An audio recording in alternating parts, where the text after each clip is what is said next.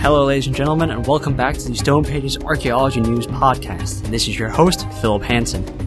And please don't let the American accent fool you. I am, in fact, Danish, and I am, as of now, living in England, so I hope to gain that smooth and buttery British accent. Speaking of smooth and buttery accents, I cannot start the show without mentioning David Connolly, who was the host of the podcast for over 10 years. I know I have some very big shoes to fill, and I really hope that I can be half the podcast host that David was. However, without further ado, let's get to the stories. Remember, as always, the stories are gathered from various sources around the web.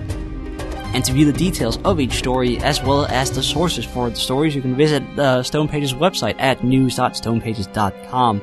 Now, we have some very exciting stories today coming from all over the world. From China, we have human teeth showing how Homo sapiens moved from Africa and into the rest of the world. From Bulgaria, we have the largest dolmen ever found.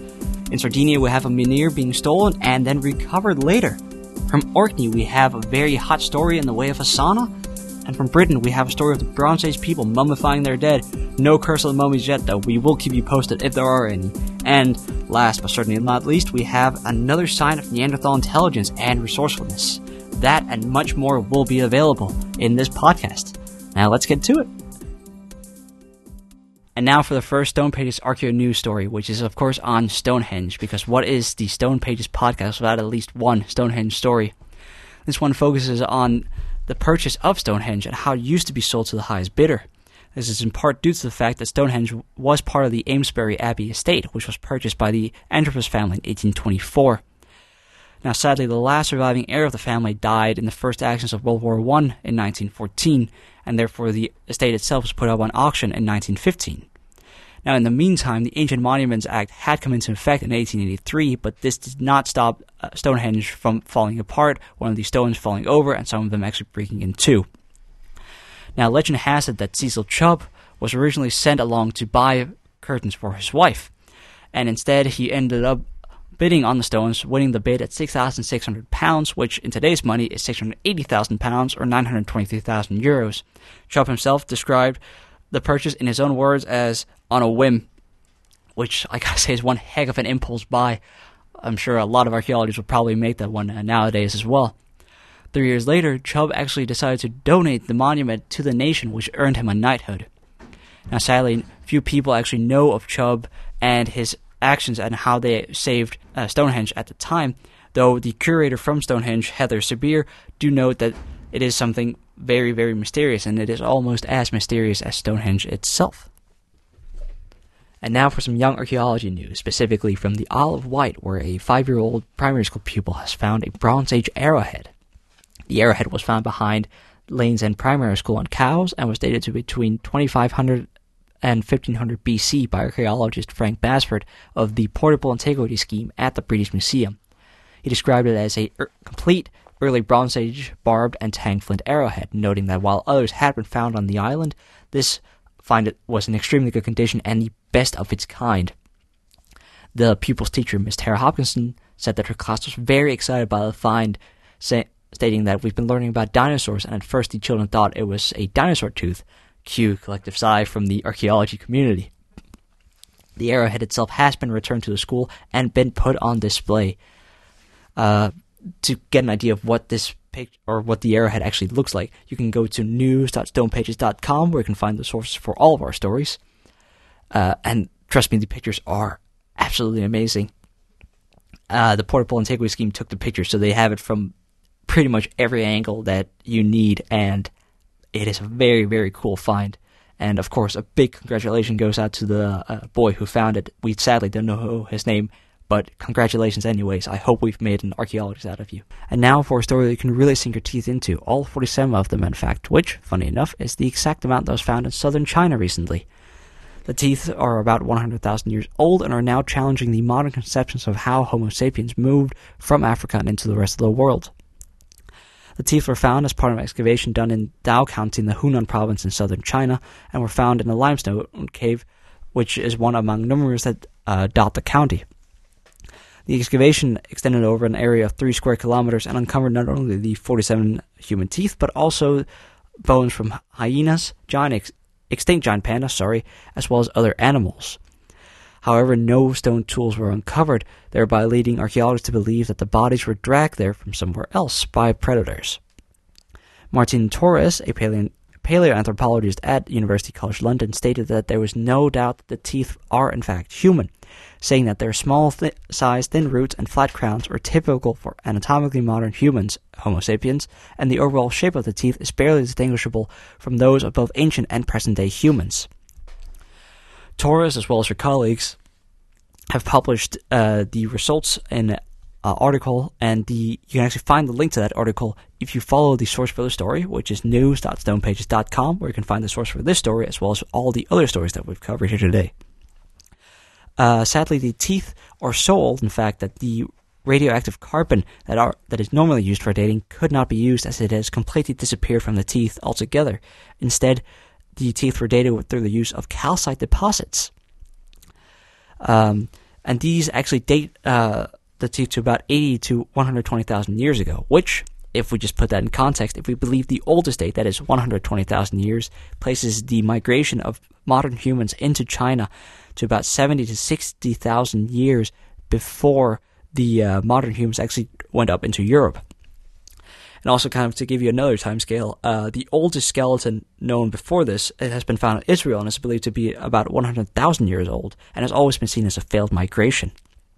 So this could really change the way we think about how modern humans moved into the other areas.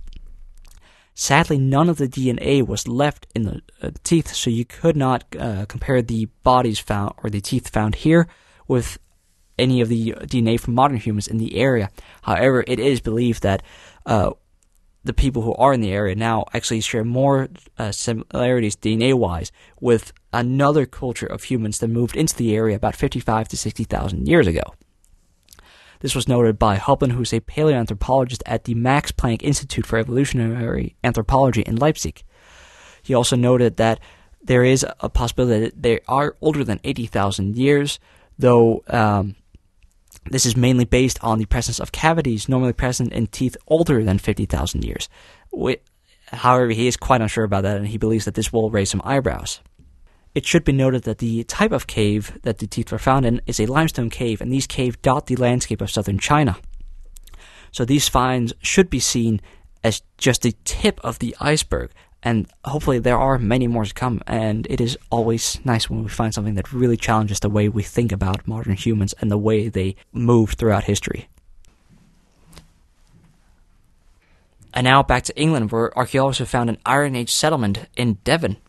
Experts believe that the settlement unearthed in Devon is one of Britain's biggest and best preserved prehistoric settlements, with evidence showing several families living and working together on the land more than 3,000 years ago.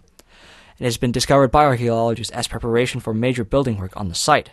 Due to the sheer scale of the site, the excavation is one of the largest investigations of its type, and Andy Mays, who is leading the project, said what's fantastic is we're looking at an unusually large area showing a whole prehistoric landscape. There hasn't been a great deal of disturbance on the site previously and is in pretty good condition under the surface, so it's a question of targeting those areas of significance. Recent findings from the site include Iron Age roundhouses, as well as pottery and bone, which could potentially date as far back as 700 BC all the way up to 43 AD and maybe even earlier. Andy said, we found 3 houses which are likely to be Iron Age in date. We can see from geophysics alone that there were communities living and working on the site probably from the Bronze Age. The archaeologists are expecting to spend 10 weeks at the site and hope that the results will provide answers as to the lives of the people that lived and worked at Sherford in the later prehistoric and Romano-British periods. And now let's go to Britain, where some Bronze Age graves are giving up their secrets, giving new clues as to how the Bronze Age people buried their dead. Recently, archaeologists in Petersfield Heath have excavated several Bronze Age barrows, which all give new clues as to how the Bronze Age people of Britain did bury their dead. The area in Petersfield Heath contained 21 known Bronze Age monuments, where only 3 of them were thoroughly excavated.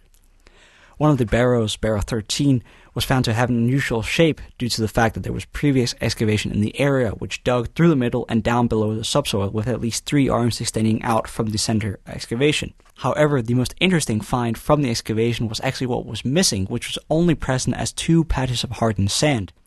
One of the patches was 38.5 centimeters long, could suggest a leather bag with a large wooden handle on the back. This leather bag would of course have contained the wooden handles, and the significance of the wooden handle points towards the fact that people were cremated elsewhere and then brought to the site to be buried, showing that the site had a very great significance for the Bronze Age people of the area. Apart from the find of the leather bag and the wooden handle, there was also a find of a 22.5 centimeter long whetstone. This whetstone is believed to have been used to smooth arrow shafts, which is further supported by the find of 10 flint arrowheads, which are all in the intermediate stage of being made.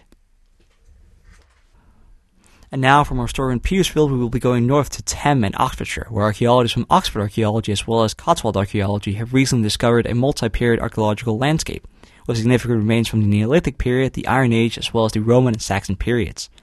Now, as any good archaeologist, we will be going through this chronologically. So starting with the Neolithic period, we have one of the more significant finds from the site, the discovery of a cost-weighted enclosure. These enclosures are quite important as there are only about 80 or so known in the country, and they also represent the earliest known enclosure of open spaces. They're generally believed to have been used for a range of activities by dispersed groups, as they generally do not contain signs of constant occupation in the area. Looking at the one in Thame, it is built up of 3 concentric ditches around the area with a henge monument in the middle. A small ditch dug closer to the henge monument and inside the enclosure is believed to be part of the later Neolithic period, but so far nothing has been confirmed. Now sadly, the site contains very little activity that can be traced archaeologically during the Bronze Age, but archaeologists do believe that the site held some importance to the Bronze Age people of Britain. It isn't until the early Iron Age that we get the first settlement on the area on the lower ground away from the cost-weight enclosure from the Neolithic period. Here, the Iron Age is characterized by its own substantial enclosure, as well as the discovery of roundhouses, a cluster of pits, and granaries from this period. During the Roman occupation, the site changed its function again, with trackways leading up to the site of the old cost-weight enclosure, with its own enclosures built off of the trackways. These enclosures are believed to have been used for a variety of different activities due to the presence of at least 6 corn-drying ovens, a number of circular ovens, and hearths that were built within these enclosures. One of the interpretations is that the site was an important center for processing the agricultural produce of the area. Following the Roman occupation, the site once again becomes a settlement. Here, the settlement is characterized by the discovery of 11 sunken featured buildings, all from the 6th and 7th centuries.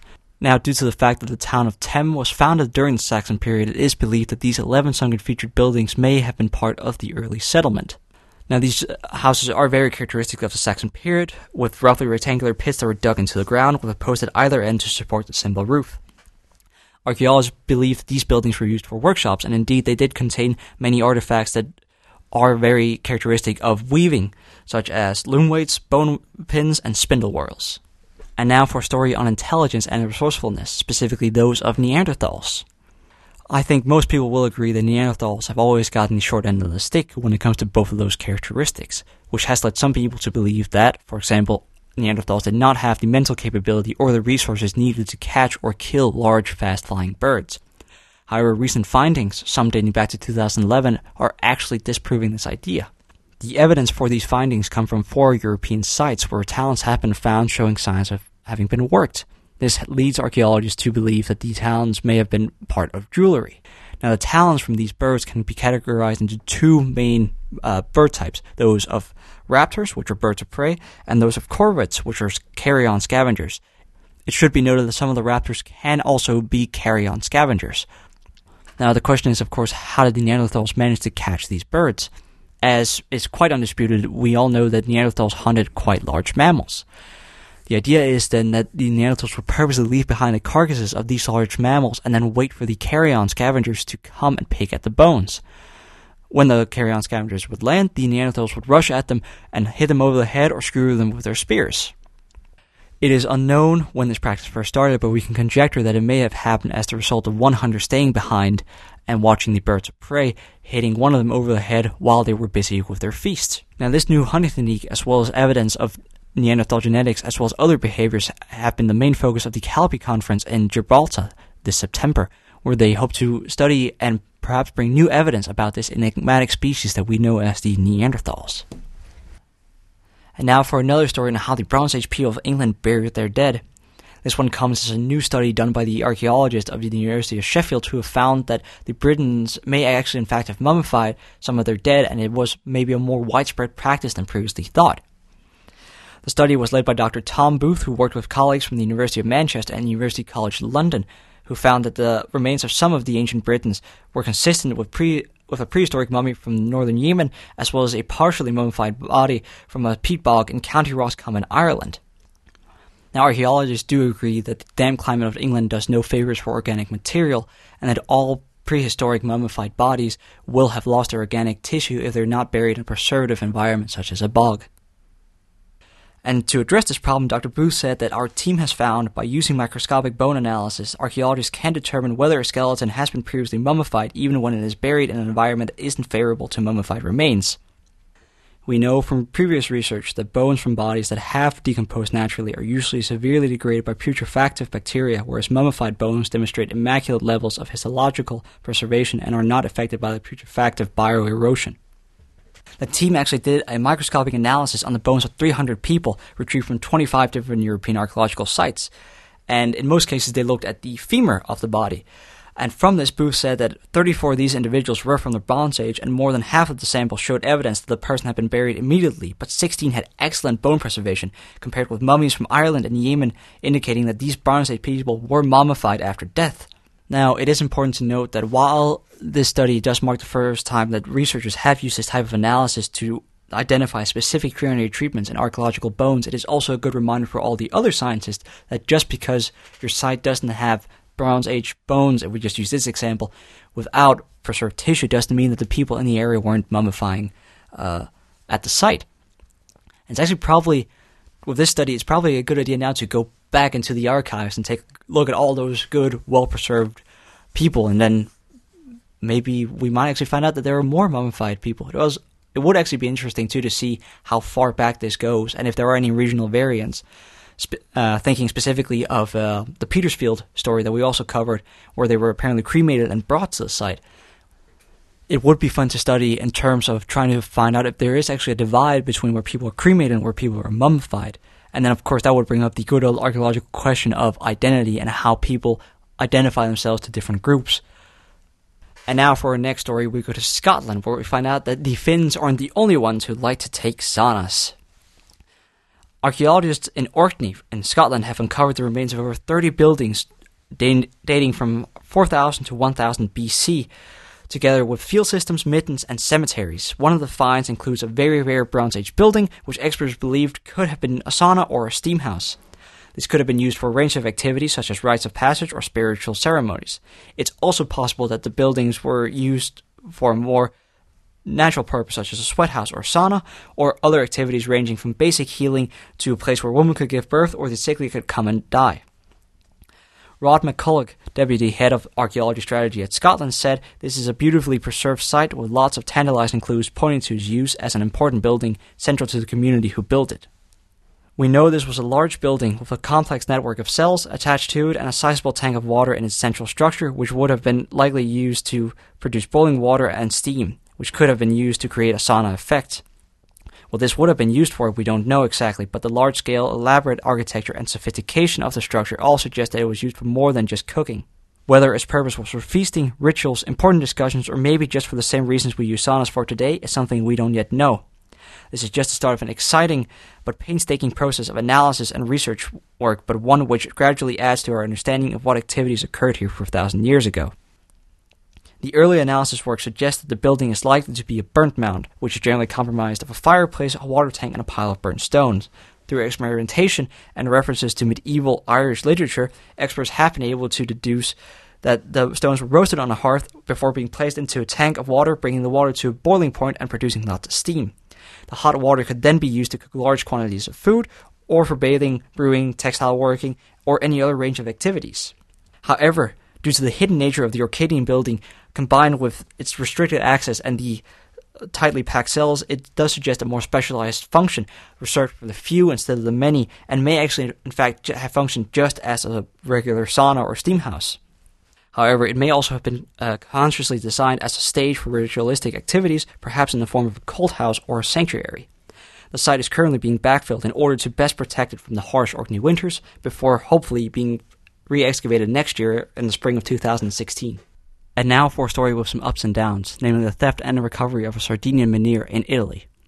The The menhir in question is the San Nicola menhir, a standing stone from the Copper Age, that's 2500 to 1800 BC, located near Sarroch in Sardinia.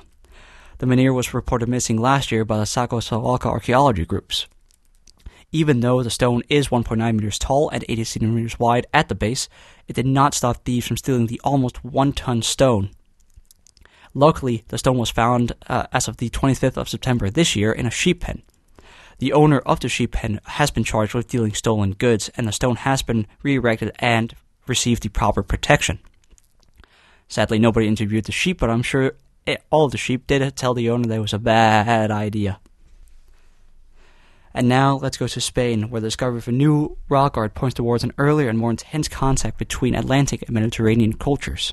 The rock art, which is known as Agua dos Cebros, was discovered in the Costa de Castros region of Spain and depicts a ship which is propelled by both sails as well as oars, known to have been used around the Mediterranean about 4,000 years ago. This differs from the contemporary ships of the Atlantic cultures, which were mainly propelled by the use of oars. One of the researchers, Javier Costas-Goberna, studied the petroglyph and noted the petroglyph similarities to ships from the Aegean area, which are depicted on various archaeological finds. This was supported by another researcher, Maria Luis Galvez Priego, who noted the ship similarities to Aegean ships, which were usually depicted on Cretan stamps, all of which from about 2000 BC. Due to the rock art being the only known depiction of such a vessel at the time, it definitely points towards a much earlier and much greater contact between the Aegean area and the Atlantic cultures. And now for another story concerning the dead Bronze Age people, this time from Omsk in southwestern Siberia, Russia. Here, 2 graves dating back 2,700 years have recently been excavated and are believed to be part of the Bronze Age, specifically part of an ancient necropolis still lying under the city center. The workmen who discovered the ancient remains immediately called the police and archaeologists who have been studying the remains since then, and one of the skeletons was buried with a knife and a buckle. While archaeologists are still studying the finds, they believed the graves to be part of the Iman culture, which date back to about 700 to 800 BC.